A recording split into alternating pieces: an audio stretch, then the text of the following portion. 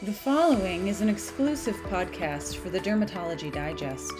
Today we sit down with dermatologist and psychologist Dr. Rick Freed, Yardley Dermatology Associates, Morrisville, Pennsylvania, to discuss strategies for managing difficult parents of acne patients. Here's Dr. Freed. Parents are barraged by the same forces that the young adolescent is. And I think the parents are very much frightened that are we going to offer something to their child that might be harmful to them. And I think there are some parents who come in who just say, tell me what to do. They have none of that. There are others who set the rules right up front. I hope you're not one of those doctors that believe in oral medicine or believe in antibiotics, or certainly you'd never give my baby Accutane.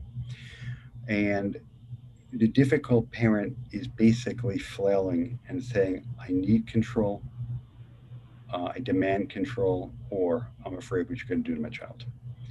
And again, validating that. Um, I always look at any parent and say, we have an absolute inviolate rule here.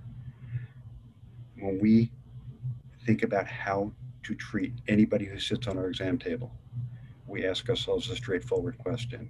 If this was my child, my significant other, myself, what would I do? And then negotiate from there. I have a lovely 18-year-old with nodular cystic acne that's horrible. On first visit, from the door, it was obvious that nothing but Accutane was going to help. And mom started off by saying, other doctors have wanted her to take oral antibiotics. I'll have no such thing. Nothing oral is on my plate. So I had two choices at that point. I could confront day one and say, you're guilty of child abuse, or try my best. And did the pathophysiology of acne, your cells will line your pores, get abnormally thick and sticky because of hormones, it clogs, the environment changes in there, a very friendly bacteria called Cutibacteria overgrows, that irritates the pore and sends messages to the immune system that there's some bad infection, even though it's not a bad infection, your immune system overreacts intensely and makes inflammation, red swollen bumps, and given the chance, scarring. That's what we have to fix. So, first visit, I did float that I am concerned that I'm seeing a lot of red and that I am very concerned that there can be scarring going on. So, as much as I want to tell you I don't believe in oral medication, I'm terrified. And there's an antibiotic that's not an antibiotic when we talk about anti-inflammatory dosing of doxycycline, topical retinoid, buy us 4 weeks where at least they can get some anti-inflammatory effect on board and hope stop scarring. Second visit, we talked about spironolactone, oral contraceptive. We talked about it first, but she was not to be heard. So wouldn't let me do that. Came back a third time, and the daughter's acne was really hot.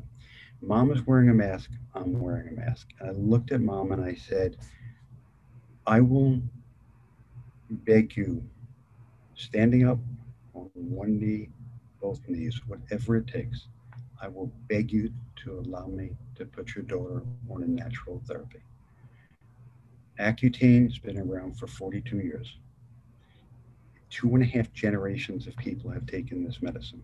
And I go into the spiel about in the old days how we used to use high dose Accutane, and it's vitamin A based because back then we were Americans. We believed if a little was good, a lot was better. If a lot's better, we got to kick some.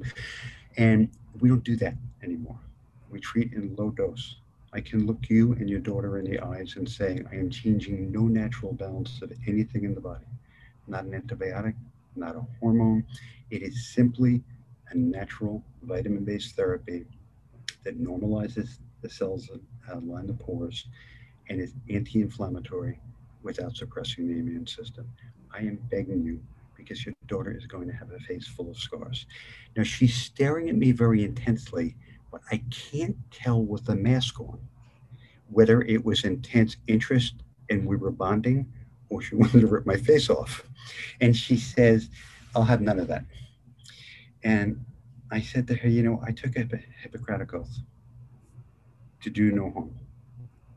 I also, as a father of 2 daughters and a son, took an oath to do no harm.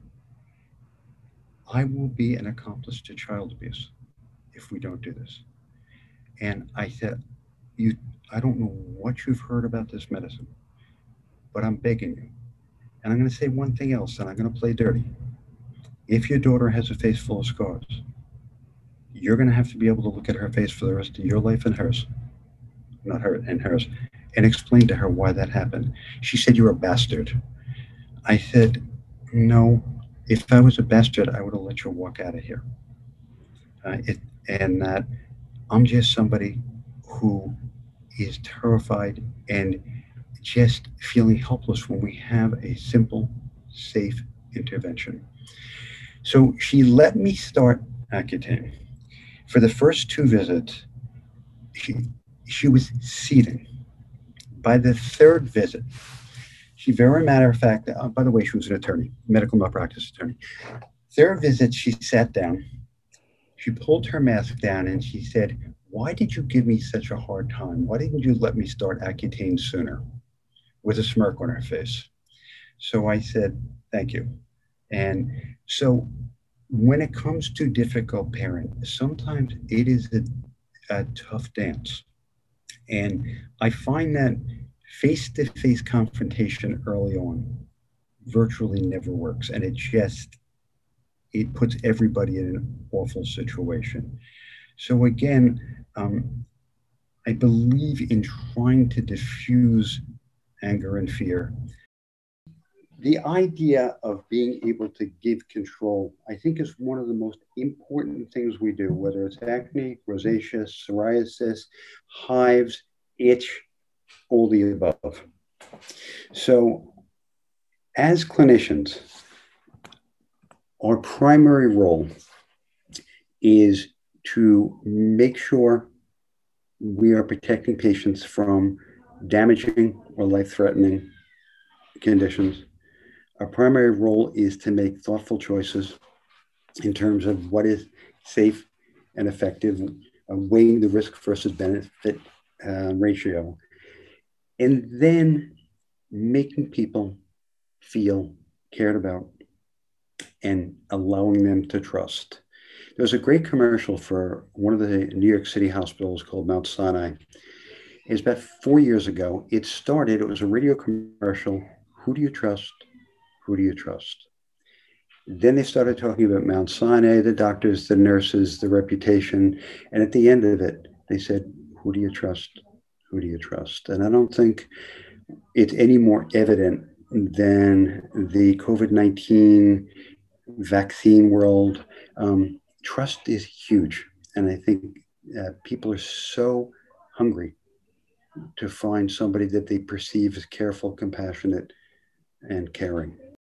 This has been an exclusive podcast with the Dermatology Digest. Find more at www.thedermdigest.com. Thank you for joining us.